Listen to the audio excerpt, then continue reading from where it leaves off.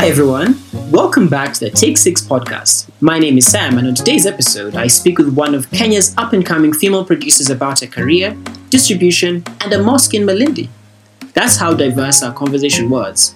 And here we go. I have Juliana Kabwa, who's here. She's a producer, production manager, an awesome filmmaker, and my co-producing partner on a couple of projects. And in fact, we're co-producing 2 films, aren't we? Yes. Yeah, one is being shot in September. Yeah. 2020. 2020. 2020. 2020. There you go. Malindi. And then we went to this place called Gedi Ruins. And Gedi Ruins is a place that has been in existence for like 500 years now. So it was excavated, I think, in the 1960s. Yeah. And, you know, now the thing about being Ekoi, it's amazing. Because it's amazing how much development there was back then. Because when you go into the mosques, there's a way they carved the wall, you know, in a way where, you know, like when they say Allah, something, you know, and then it's actually there, like it's like a hole they carve into the wall. Yeah. And then when you shout it, you can hear like a big echo. Oh. And it's so magical. I'm just like, Africans were on point. Yeah, I mean, like, you know, I think one of the things that was good about ancient times is that people utilized what was available, and that's the wonderful thing about innovation. It's like use the existing technology, even though technology has always been looked at as machinery and things like that. It's not necessarily. It can be anything that aids, I think, in my opinion, that aids humanity.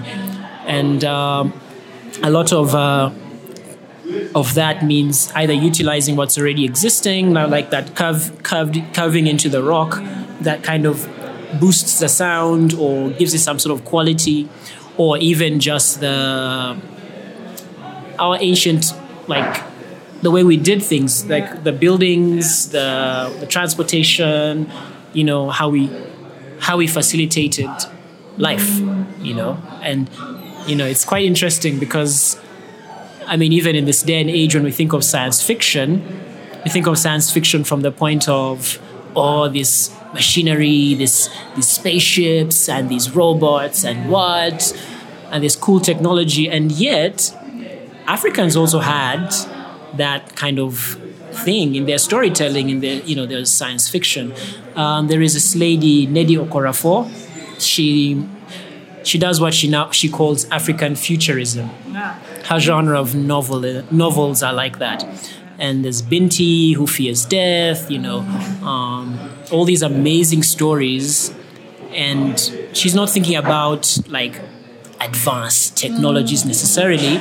She's drawing from already existing African tradition and African rituals and African, you know, symbolism, metaphors, and all that to tell the stories, which is something I think as Africans we need to grow into, because a lot of the what you may call storytelling and the way we view the world is through the eyes of the West, and how they see filmmaking or storytelling should be, which is sad because, you know, back in the day we had a way in which we presented life through the stories, you know, and that has been broken, you know, and we've now abandoned that for, you know, abstract art and, you know, art house film, you know, which is sad, you know. Yeah. I mean, like, what's your approach to storytelling anyway? Okay, first, you know, whatever you said, I remember there's this thing that I can't remember whether it was talking about stereotypes. There's a lady who writes really well from Nigeria. Mm-hmm. She's a Nigerian-based writer. She's written Americana. Oh, Chimamanda.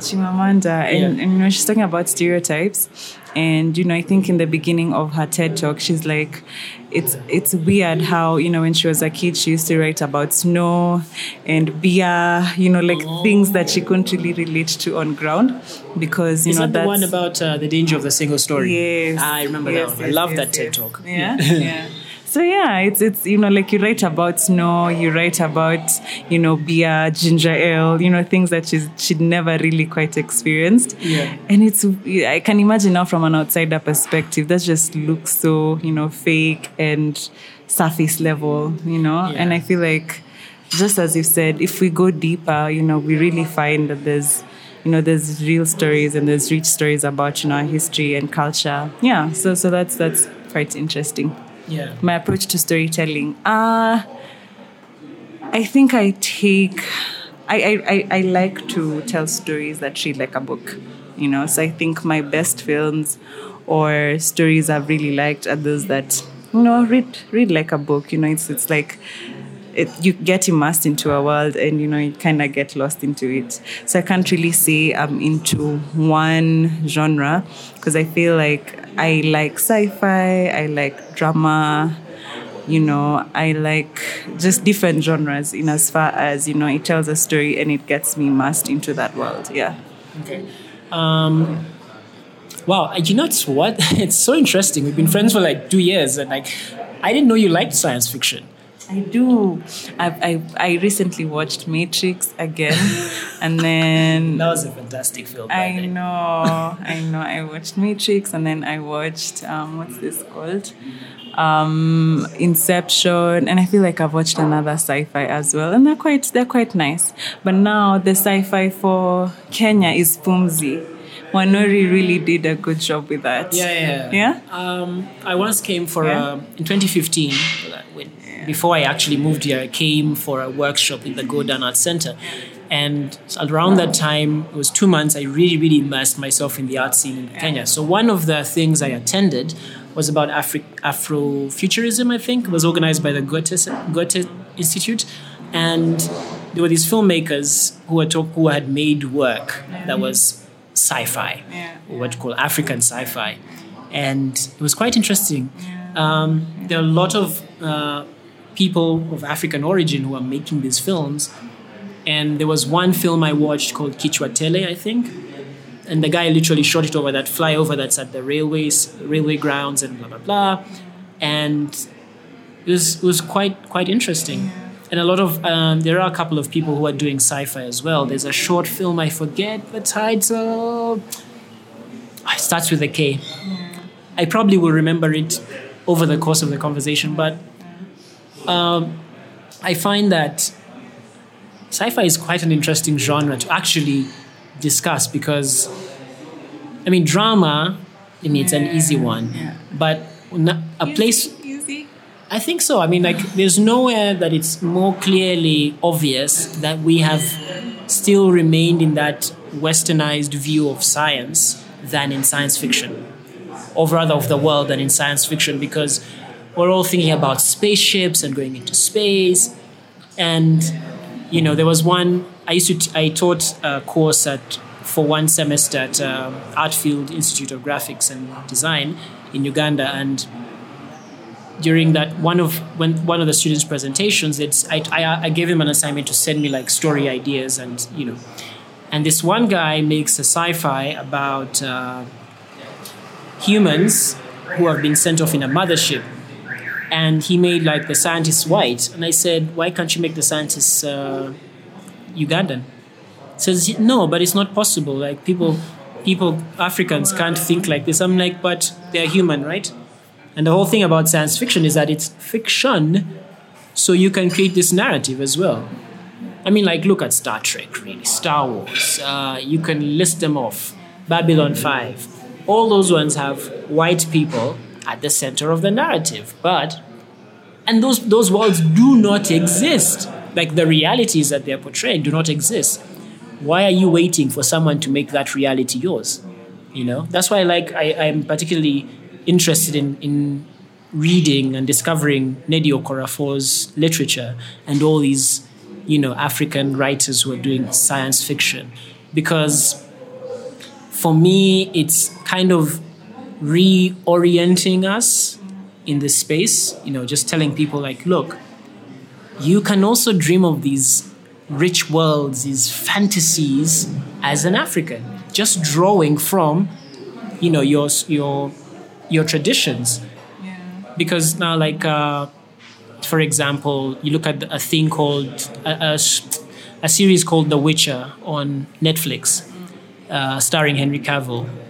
It's drawing from Eastern European folklore, like all those tales and what. It's based on a book that draws from that, but now it's on Netflix, and now the whole world has watched it, literally. It has, like, I think 76 million views, you know? And so that's what I find. Yeah. Which makes me think about Wakanda, you know, like talking about science fiction. Do you feel like they did it, you know, when it comes to, you know, sort of defining the course of the way we tell science fiction, you know, in Africa? Like, was that it? Or was it like, I feel like, okay, from my perspective, I feel like there are a lot of Western ideals, you know, I feel like they didn't really dig deep into like the cultures and the history of the people. Like, I feel like there's just a lot of, you know, like there would have been more depth. You know, I'm thinking about Shaka Zulu. I know Shaka Zulu is not within the, you know, the genre of sci-fi, but you know, something around that, you know, something that's more, you know, something that can be relatable to like a common Kenyan, you know, a common Mwananchi, you know. You know, if you ask, I don't know, a Kenyan whether they'd relate to that story, I'm like, would they really? Yeah, so yeah, what's your perception? I don't know, but the thing is, I have problems with Black Panther and the world of Wakanda. Yeah. And short of me killing an opportunity to work at Marvel in the future, I am going to say this. That I am your friend, remember? Yeah. I know. Yeah. So for me, it's what I found problematic about the design of the world of Wakanda, like you said, is first of all from a Western lens. Secondly, the film itself, I felt, could have done a far better job of going deeper into creating a fictional world. It could draw from real African tradition, but create a fictional African nation. Because if you look at Game of Thrones, the Dothraki, for example, it's a made-up place, a made-up language. You know, like, and this is Disney. They have all the money in the world to do that. There are people called conlangas who literally create new languages. Dothraki, Klingon, Elvish, or whatever. These are people who sit there and reimagine new languages. And you could have taught people that. You know, I felt, and also in terms of creating like some sort of like fusion of African society, I mean, for me it felt okay. I mean, if it were me doing it, I mean, I would be like, okay, you know, that's what I have at my disposal. But Disney could have gone deeper. They had the money, they had the time, there's expertise they could have tapped into. So I'm not sure you'll be, you know, whatever you just said, I'm not sure when they hear this, they'll be quite happy. They won't be hiring me at Marvel anytime soon. But look, and I don't mean... Yeah, no, it's fine. But that's the thing now. You see now, that's the other thing, that we're looking at these opportunities. Oh my God, Netflix is coming. Oh my God, Netflix is coming. Oh my God, Marvel. Blah, blah, blah. But look, we have the opportunity of the audience here, you know, and I feel like that should be our first place to serve. And it's not like me making these comments about Marvel's approach to Wakanda have out of ill will. They're not, because look, I'm observing the world from the continent, you know, and I feel like Hollywood for the longest time has been lazy about the portrayal of our continent, and which is sad. And how do we change that? Which is why I asked your approach to storytelling. You know, how do we approach the storytelling so that we can best represent, you know, ourselves for the world? No, let's not even go very far. Not for the world. Starting with our own reality, you know? Because it's funny, I was talking to someone earlier today and I was saying that we have a vast audience in East Africa. And Nairobi is quite unique because you have screens in matatus. What are they showing? Music. And sometimes they will show Just for Laughs. Where does Just for Laughs come from? Canada. Is Canada on the continent? Of course not. Now there is an opportunity there. You can screen films from here. We're talking about short films, for example, You could say, get all these Matatu owners, talk to them, say, look, support. We don't want your money. All we want is a platform to screen these movies. And I can preach this till the end of the world. And we're wondering, our films need to be in the cinema. They don't need to be in the cinema because no one's going to the cinema. Not even us who claim to be middle classes or the people who are in the top 1%. They're not going to the cinema to watch Kenyan films. Who are the people who are going to watch Kenyan films? They're the people who go on matatus every day. Those guys have 50 bob, 100 bob. They can go watch your film in a venue. You put a screen in the field. Every town has a football field, at least one. Put up a projector, get sound, screen your film.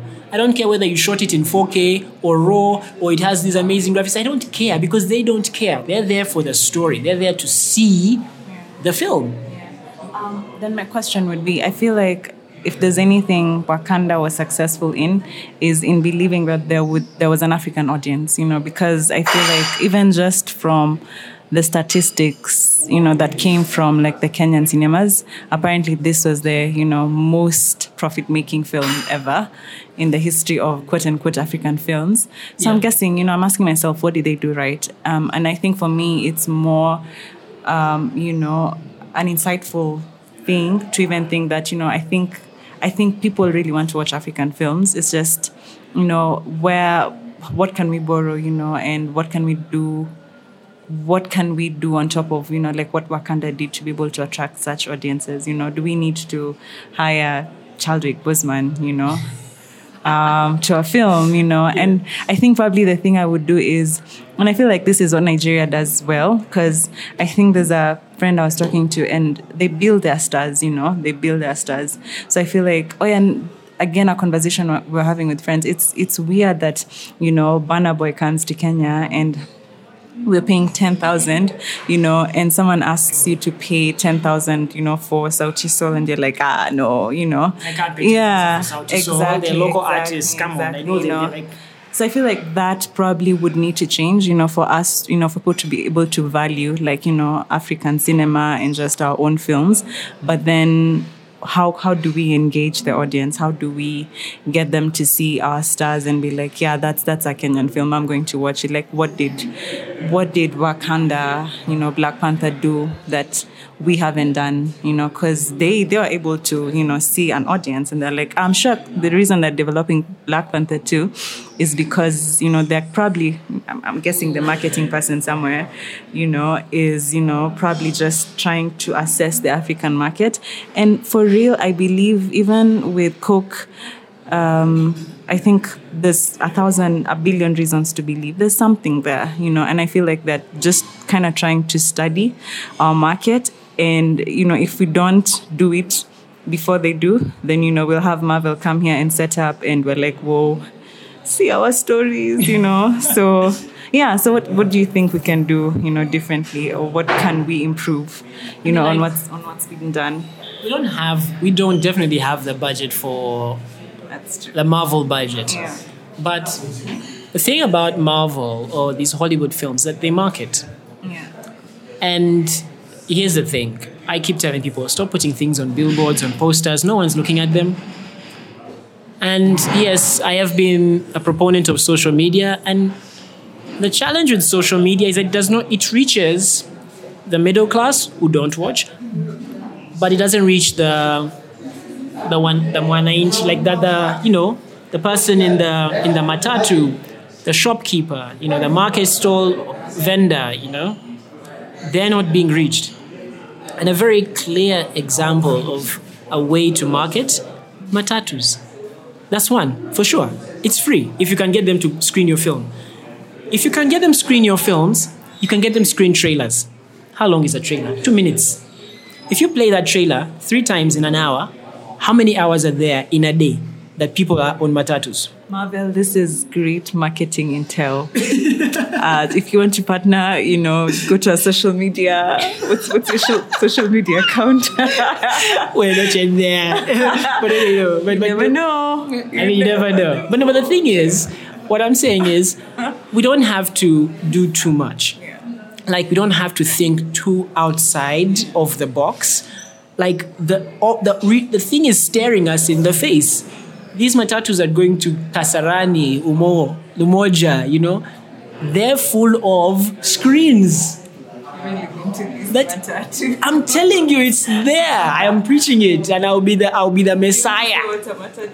A matatu is a commuter van, public service vehicle, one that ferries, like you consider like your buses. What's unique with Kenyan matatus?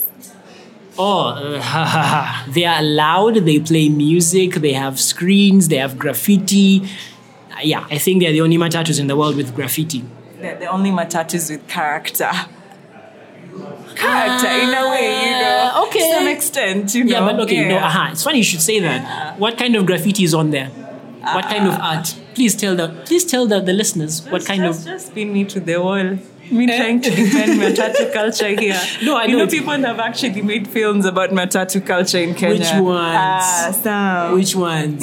Tell them. Sense8 was, used matatus because they felt, there's something about the matatu culture here. Yeah, but I don't think that was. I mean, like the character, yes, was a matatu driver for sure. Okay, you could say that. But what I mean about the art is that it's agree. Football stars from the West. They have musicians, they have characters from. That's where there is a bit of a disconnect. But okay, look, hey, they have character. I get it. I don't mean to rain on your parade. From a lost identity, Kenyans. Kenyans. Yeah, but that's fine, and there's an opportunity there to recapture the audience because. And for lack of a better word, we've been so thoroughly colonized. Yeah. I had a friend who I was in a workshop that said she was facilitating, and she said Africans have been so thoroughly colonized, and we can't seem to think of any other way to tell stories. Even when we make films, particularly we're going to make films that are going to festivals, which is fine. It's also a viable platform. The only problem is your own people don't get to see that film for 1-2 years. And when they finally get to see it, it's in your hard drive. You get. So, I mean, and then we complain that we don't have audience. You're not making the effort to reach out to them. If you reach out to them in the way they know how, then why not? That's they will come. It's weird because again, a conversation we're having with some friends. You have a lot of conversations. I know. What are you doing all this? Like you just literally just talking. Yes. Sorry, you're saying. Just throw shade. Yes, I'm an introvert. Thank you. It's fine. So last year was one of the years where Kenyans spent the most in events, and this was, I think, a statement that was made by, like people who run Ticket Sasa and MOOC, like the sales just went up, meaning the level at which we're consuming entertainment is increasing, and it's increasing for specific, type of arts like music, and even theater. But I'm wondering, I'm feeling like we're not really tapping into, the growth in the market and the growth in spending. When you say we, what do you mean? Like we in cinema, we as filmmakers, we're not really tapping into that market because Blankets and Wine is 2,500, because he said so is like 2,000, sometimes 2,000 to 3,000, depending on advance or, late tickets. Yeah. And I'm thinking, wait, you're actually charging people 800 to go to the cinema. Yeah. People would actually go, so... People can afford to go. Yeah. But continue. So I'm wondering, we're really missing it in a way, But again, honestly, you can't also compare, the capital investment in film to the capital investment in music, you know, because I feel like before you make a film, that's a lot of money you're putting in, you know. Music is quite different. Well, someone may contest that, but yeah. No, but how much does it take to make a song, like studio? Okay. Roughly, let's see. If you get a really good studio, probably everything would be charged at 200,000. 200 just to make one song. Like a really dope studio, maybe like. No. Let's just say something average that still produces good quality. Yeah. I mean, look, the guys who did packaging. Do you think they went to the top studio? No. Come on. I think probably 50,000. I don't think they even spent that much. Oh, really? They probably spent like what, 20K, 10K, 3,000.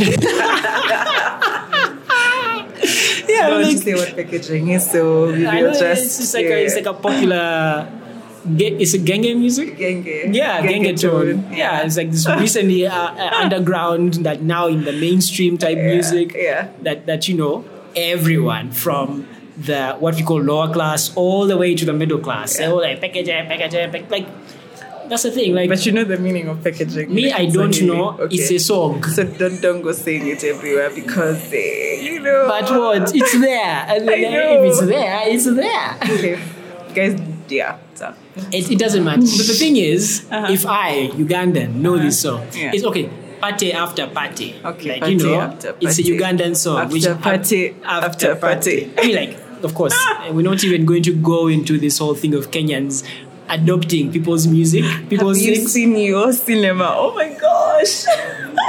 Wait, we're not talking about we're talking about Hollywood. No, but you see the thing. Aha. Thank you for bringing up Wakaliwood. Do you know that guy, like literally, DWTV has done an interview on him. BBC has done an interview on him. Oh, guess what? His latest film was at Toronto International Film Festival. Thank you. Okay, Wakaliwood, are you humble now? I'm very humble. Respect, guys. And I'm not saying Toronto is the only platform, but the thing is, his work is seen in Uganda. He put his film "Who Killed Captain Alex" on YouTube. Just go see the views. Yeah. People from Africa to wherever in the world. How else do you think they know him? Then I guess I sort of see where you're going with this, Sam, because honestly, if making a good or maybe just like a good song in Kenya would probably cost a maximum of 50,000 without the video, you know, just the recording in the studio. Yeah. Does it mean then, you know, as filmmakers, then we need to start working with whatever capital we have, you know, that I guess, because I mean, that's how industries are built. You know, Nigeria started making work films. They still make them anyway. Yeah, you know, so meaning people are going to still consume and understand, as long as we're churning out, as long as the story is good, we shouldn't really be limited, budgets, or, you know, I need $1 million to make good content. But I feel like even then, you know, you're sort of downplaying the capital investment, you know, that's required. I don't mean to downplay the investment. Yeah. The thing is, what's missing is our audience. Yeah. They exist because they're the guys who watch Tahidi High, Papa Shirandula on Citizen, you know. Yeah. Or Selena or Vashita, Maria. Yeah. Those guys exist. Yeah. But the thing is, we as filmmakers, especially people what we would call like uptown filmmakers, because in Uganda there's a downtown filmmaker and the uptown filmmaker. Us uptown, educated, bougie-like filmmakers, we have failed to recognize that we are not reaching our audience. Because we're making these films about the middle class. People can't relate with that. Yeah. Okay, maybe they can. But the thing is, we're not marketing to that segment, right? We're marketing only on social media. And we think, filmmakers should post in their groups. Filmmakers will not come to your film because they're just like you. They are struggling artists mostly. They have no money, or even if they do, they'll spend it on watching Black Panther and some amazing film, and they won't come to yours. It's just that. And so it's us building audience. You have to start. That's where it starts. Honestly, you have to start from there. Look at Rafiki. Rafiki was banned, and then the time when they had that 1 week window, they made 3 million Kenya shillings. Now, I'm not saying that that's what they used to make the film, but think about it. Exactly. Yeah. What happened? Marketing. They marketed, got the audience. And look, I may be wrong. Maybe the marketing was one aspect, or maybe the controversy around it was another aspect. But the thing is, you have to reach the audience. We cannot say we're putting in so much money. Oh, I'm putting in so much money. I'm putting in 5 million, 10 million. I don't care. If you can't give it to the audience... That again? Eh? You want to repeat that specific statement you just said? What? I put in 5 million, 10 million. No, I'm sorry if it offends you, wherever you are, but the fact is, there's no point in putting in all that money if you're not going to make it back. If you're not going to get eyeballs, bums on seats, what's the point? I actually have a question on that. So, this time it wasn't a conversation, it was a meeting, a client meeting. Wait, this meeting you just did sign language, I'm sure. Like, oh, come on, okay, let's go. This person was saying how much. Okay, of course they're in the business of the arts, and they have a client who's been sponsoring their business for the longest time. Yeah. And I think the thing that they've always struggled with, as artists, has been the question of whatever you've just said. Like if it's not bringing money back, then why make it? Yeah. But then, so the thing that struggled with a lot is, like client telling them to justify ROI, like they want to see money back, return on investment. But then, my question sometimes is, honestly, on films, if you even just look at Kenyan films, the ones that have been made, like less than 5% have actually made their money back. Which one actually? Which films have actually made their money back? Okay, let's revise. So 0% has made their money back. Were we in film again? Okay, but so it's just a question. I'm not saying revise your statement. I'm just saying which one, because then. I was giving room for just anything popping up after the podcast and someone just saying, by the way, I actually made money back. So maybe the 5% is at the time of recording this podcast, I don't know any film that has made their money back. Yeah. So then they also made this statement. Sometimes it's really hard to sort of quantify in cash money how much you rake in as a brand, but then sometimes the value is in like things like brand awareness. And I know it feels cliche, but I mean you can actually quantify eyeballs. The fact that you had probably 100 viewers on your page and now you have say 5,000 viewers. So I don't know, how do we tip the corporate culture in Kenya to seeing art? For sometimes it's there's a word I'm looking for it's not there's actual value, and there's another word. There's actual value, not perceived value. There's the actual the intrinsic value, Yeah.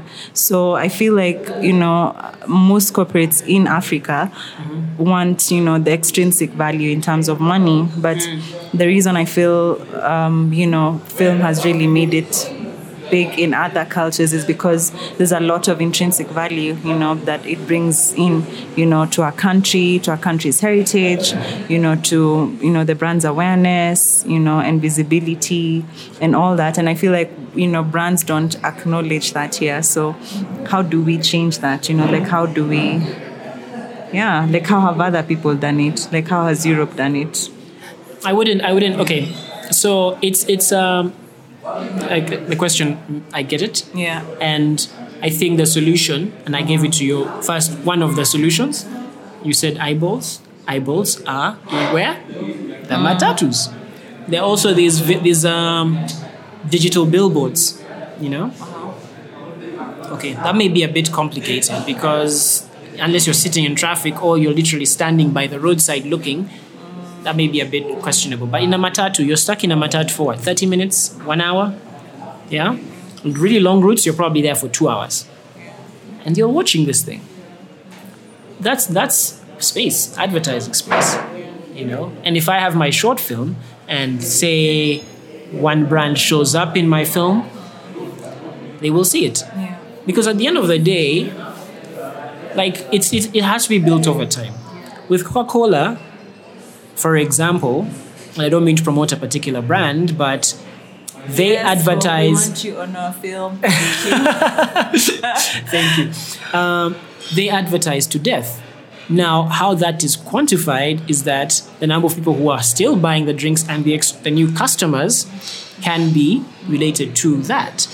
The reason why Hollywood, you know, can get, like, say, a brand to advertise, to kind of put their, you know, put money into a film is because they have the cinemas. For example, Paramount owns a certain number of cinemas, and those people can guarantee that when I put my film here, these are the number of people who can come because star X, star Y are there. And when we advertise, your brand will show up in the advertising. You get? They already have an infrastructure, which we do not have here. We have to build it from scratch, literally. And it's going to take time, and it's going to take investment. And unfortunately, and one of the long-serving producers in Kenya once spoke. I was at this conference where he said, these producers, the older generation, have not done us any favors. They've not prepared the way. They've basically left us to our own devices. And so it's up to us, the younger generation, to kind of figure out this model. Because a lot of, say, the bigger producers in Kenya are doing like service work, which is basically facilitating foreign productions, documentaries, commercials. You know, once in a while, a feature film that they've not even generated. You get, they're not co-producers on. They're basically doing service work. And that's how they make their money. And so it's these younger, smaller companies and these younger producers or content creators who are now leading the way and trying to invent this little wheel that is the East African or Kenyan or Ugandan or whatever film industry. You get. And so the older producers should be the ones in these boardrooms talking to these people and telling them, look, this is how film can make you money. But now you have a one Juliana, a one Sam going into these boardrooms and convincing them, you know, I'm a first-time filmmaker, but this is the way. And so you see now how complicated it's going to be because I can't show proof that I've done it. You get? So it's like starting from scratch. But that doesn't mean we shouldn't try it. But already, and you know, it will take time. It will. I can't say how long it will take. It will just take time. And that's the reality. You know? I think when you talked about Western content, I think a thought came into mind. Sometimes I feel that a lot of pressure as a filmmaker to produce good content in terms of, I look at the quality of cinema, you know, that is on Netflix and, you know, the kind of stories that they want us to tell and just the budgets and everything, you know, that comes with that. And I just feel a lot of pressure. I'm just like, wow. As in, I'm in Africa, and this is like these are the pace setters, and Kenyans are watching. You know, like, you know, as Kenyans, we're consuming Netflix content. You know, so another Kenyan and a Kenyan audience would require that you, as a Kenyan filmmaker, you produce, you know, like Netflix content. Yeah. You know, so in my head, you know, I'm just doing numbers, just, you know, catching, you know, the zeros. And I feel like there's a lot of pressure. But then I'm asking myself, you know, as Africans, you know, like the way the West has evolved in, you know, its way of content creation. Mm-hmm. You know, like now Will Smith was in a movie and he's a younger version of himself. Oh, Gemini Man. Yeah, Gemini Man. Yeah. And I'm asking myself, you know, how are we as Africans evolving in our way of cinema? Because honestly, it will be unfair for me, now even just thinking about it, it would be unfair for me to start, you know, saying, oh, I want to make a 3D film. My God, we haven't even made, you know, the kind of, you know, like, you know, the kind of action films that, you know, where cars are falling off buildings and cars are going to to other buildings. And then here I'm putting my pressure on myself, to, oh yeah, I want to make a 3D film, as in, honestly, you have to start from somewhere, and it's not bad to dream. But then we don't have infrastructure, as you said. We don't have studios that support that kind of a thing. We don't have all that. So then my question becomes, are we making our own pathway? Are we making our own road? Into how we are, into how we are telling our stories. Like, how are we evolving as Africans in our way of storytelling without feeling immense pressure to produce the kind of content that we get on Netflix? Well, we may not really have the kind of resources that they have. And it's not an excuse, it's true. Like, when, we don't have those kind of visual effects and stunts people who do that kind of a thing. Being the stunts, we don't even have stuntsmen in Kenya, Oh, you actually have one. We do. But, one that I know of for sure. But then, honestly, I'd be very wary to tell someone in university to take a course in stunts, because you'd probably only find one film doing stunts in Kenya. How are you going to make a living on that? So I'm wondering, like, are we creating our own pathway? Yeah, we have to. Yeah. I'll relate this to mobile technology. Yeah.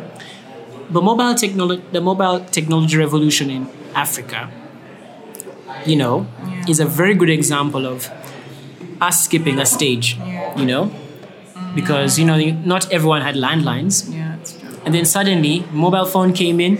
Now everyone has a mobile phone, The explosion, of that, And so, yes, I agree. We do not have the infrastructure or the resources that will get us to the level that will get our work onto these platforms, Netflix, Apple TV, Peacock, whatever, Hulu, Disney Plus. But this is where we need to rethink the question, who are we making these films for? Because, look, only a certain number of films can get onto Netflix, given the reality that we have, Because, first of all, there are certain types of cameras that have to, shoot that material. You have to shoot in 4K. And they even have a list, and they keep updating. But it's kind of some of the latest gear on the market. And so, if you don't have the funds to get that equipment into the equipment, essentially, what are we going to do? So then let's think. Audience, okay? The audience. Full circle. Yeah, it comes back to the people. Yeah. Who are we making this hot dog for? Yeah. Am I making it for an American, or am I making it for the Kenyan? Yeah. And who's more likely to take my content? In fact, I feel that we should be aiming to make content primarily for the audiences here, because Hollywood doesn't make content for Africa. I'm sorry, that's not their model. Yeah. Because Africans don't watch their content. Yeah. Okay, we watch it through pirates, mostly, but let's be honest.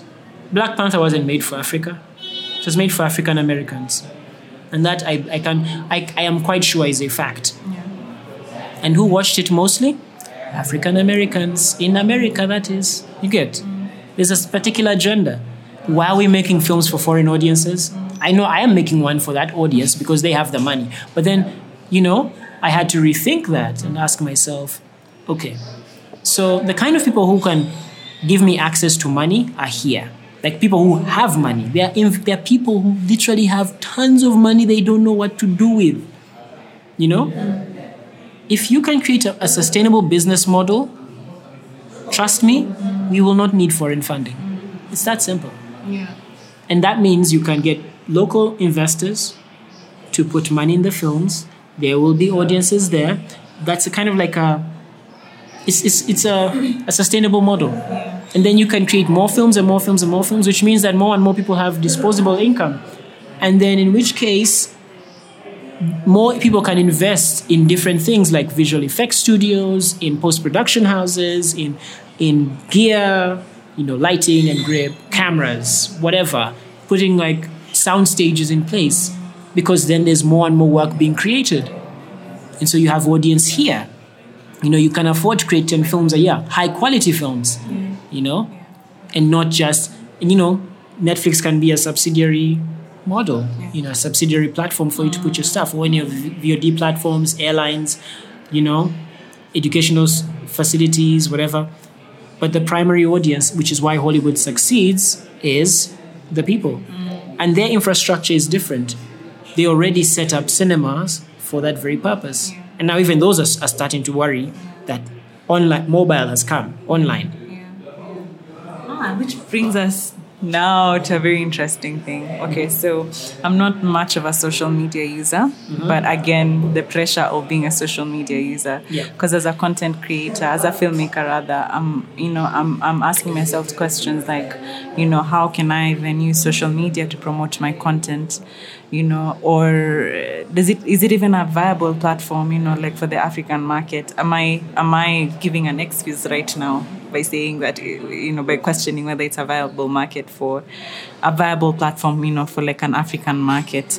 Yeah, because social media has come. Do you think like our way of storytelling as Africans then has evolved by the use of social media, or should we evolve, in our way of storytelling, with the forms of with the forms of media that are coming up, in trying now to create for ourselves like a different pathway?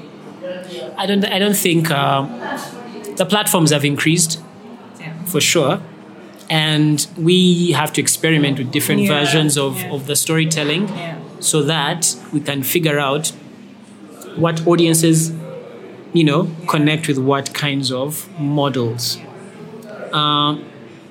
Do you think the person in do you think the person in the village watches or is on social media? Do you think? So now that's the thing. Social media exists for people who have mobile data. If we're talking about Safaricom or internet, I'm sure they'll probably have the numbers, or they'll probably not give them to you. But hey, you know what? There's an opportunity there. But the thing is, now let's take the example of Safaricom, which is like a really big telecom provider. They're now into home fiber and whatever, and they, a lot more people have access to the internet, and mobile data is cheap. It's not the cheapest, but it's the cost will go down over time.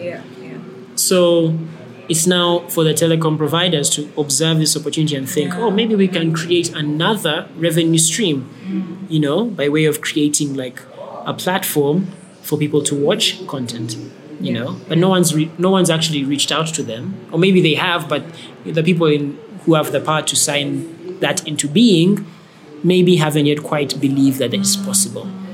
So back to your question, the person in the village, do they watch? I don't know. But you see that's like your largest market. Even Safaricom would say that's your largest market. Fantastic. 65%. Yeah, but they're probably mostly voice. Yeah. You see, the thing about using internet, and this was one time I had an idea for... Then maybe we're not there yet, in terms of, telling our stories, or... I don't know. What do you think? No. Like, please. Using social media to... Okay. Yeah. First of all, when you say we're not there yet, you seem to come from a place of that's where we are now. That's the only platform. No, it's not the only platform. Yeah. It is a platform. Yeah. It's not the most used platform, as much as we are made to believe that. The thing is, if you go to the villages, I am very sure that they have concerts and public events and all that, and people flock there. They have market days, People still are still connecting with each other on a one-to-one basis. And the thing is, you now have to tap into that. Ask yourself, okay, in fact, now that the idea of a market day has come up, ask yourself, market day, what happens? Oh, they sell things, okay, all day long. What about if you said, at the end of the day, you screen a film? Yeah. Because already they've attracted people, Yeah. So people can set up a screen in the town square, wherever.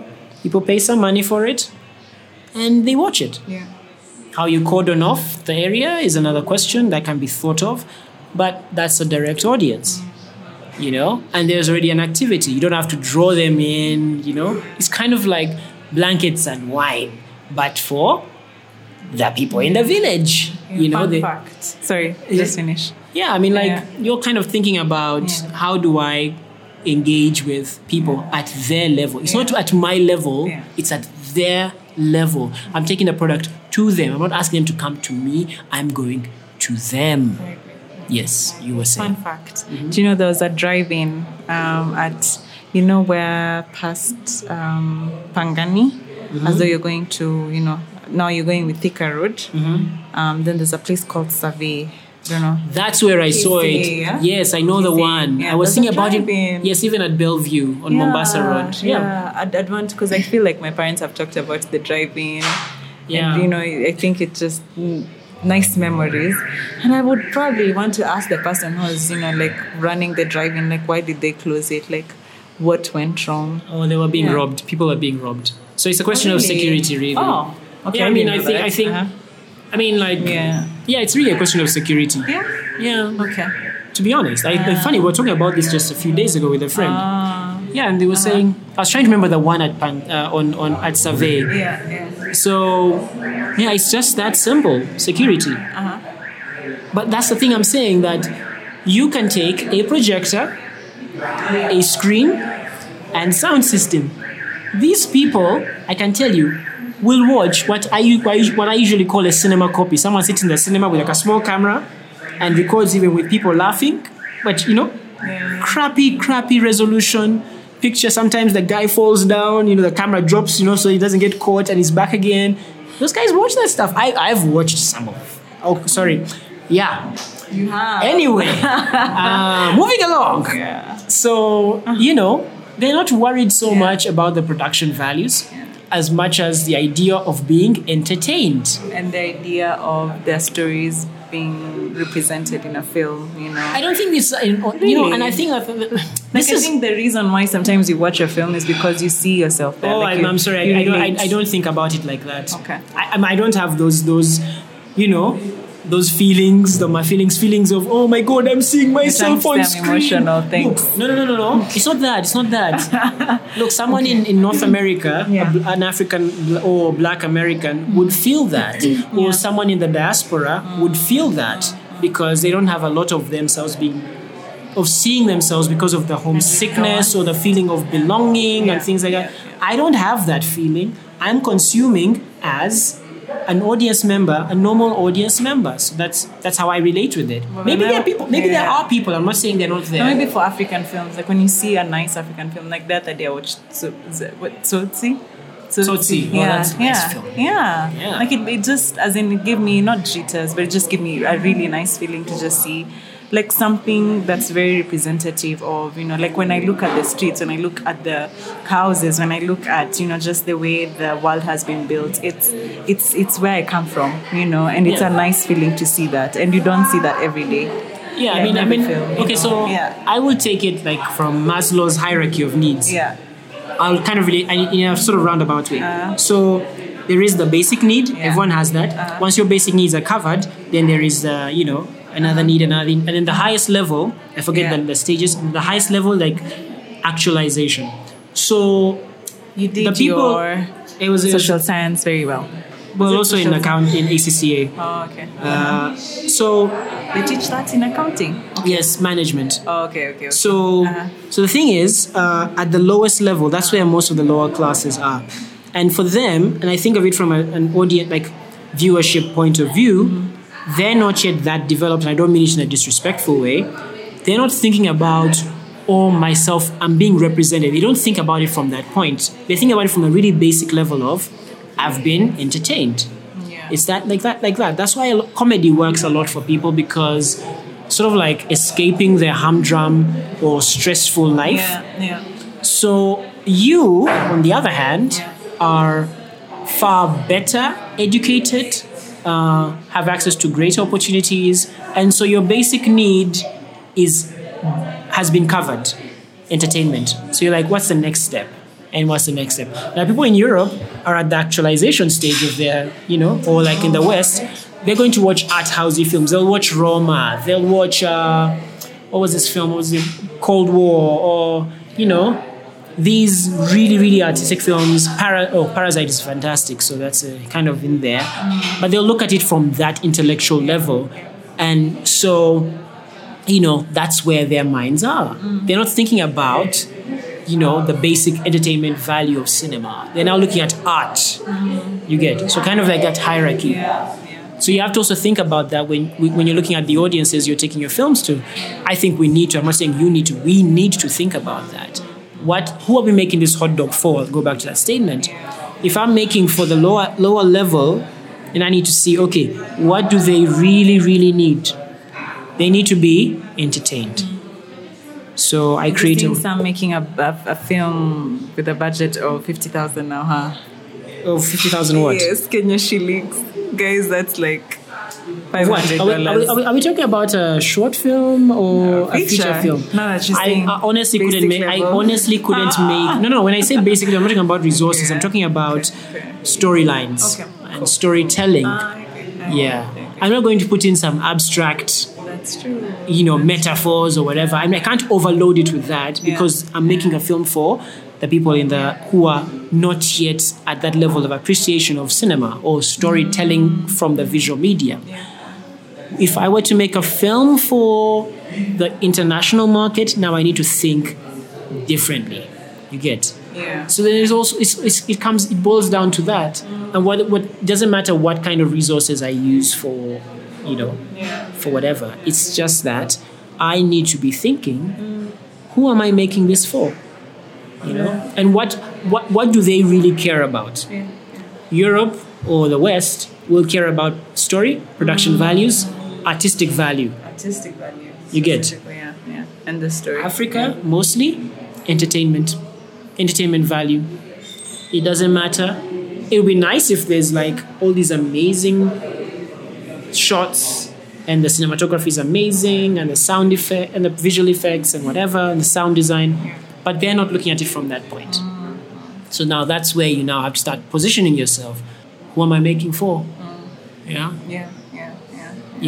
Unfortunately, I'm going to have to wrap this up, Juliana. We could talk about this all day. This has been amazing, right? Yeah, you hijacked my interview. Did I? Yes, you did. No. Well, I liked that she was very thought-provoking. Like, I feel like I haven't had such just a very deep conversation about film, from just one filmmaker to the other, and I think that we're friends also just makes the conversation really rich, Yeah, so I've honestly enjoyed it. And I think it's sort of, when you're having conversations with someone and just light bulbs are coming up in your head and you're like, oh my God, I could actually do that. And I've actually just gotten an idea when we're speaking. Oh, fantastic. We're going to talk about this after, eh? Yes, definitely. And this is what nice and enriching conversations are made of. So this was really nice. And so props to you. Drum rolls. Thank you. Thank you for being part of the Take 6 podcast. We really hope you enjoyed it. Please feel free to leave questions, comments, and suggestions on what you would like to hear on the show on our Facebook page at Take 6 Film. The show was produced, mixed, and edited by Brad Maserati. This podcast is available on Spotify, SoundCloud, Apple Podcasts, and on our Facebook page. Please take a moment to subscribe, give us a rating, and share with others. For now, and until next episode, it's a wrap.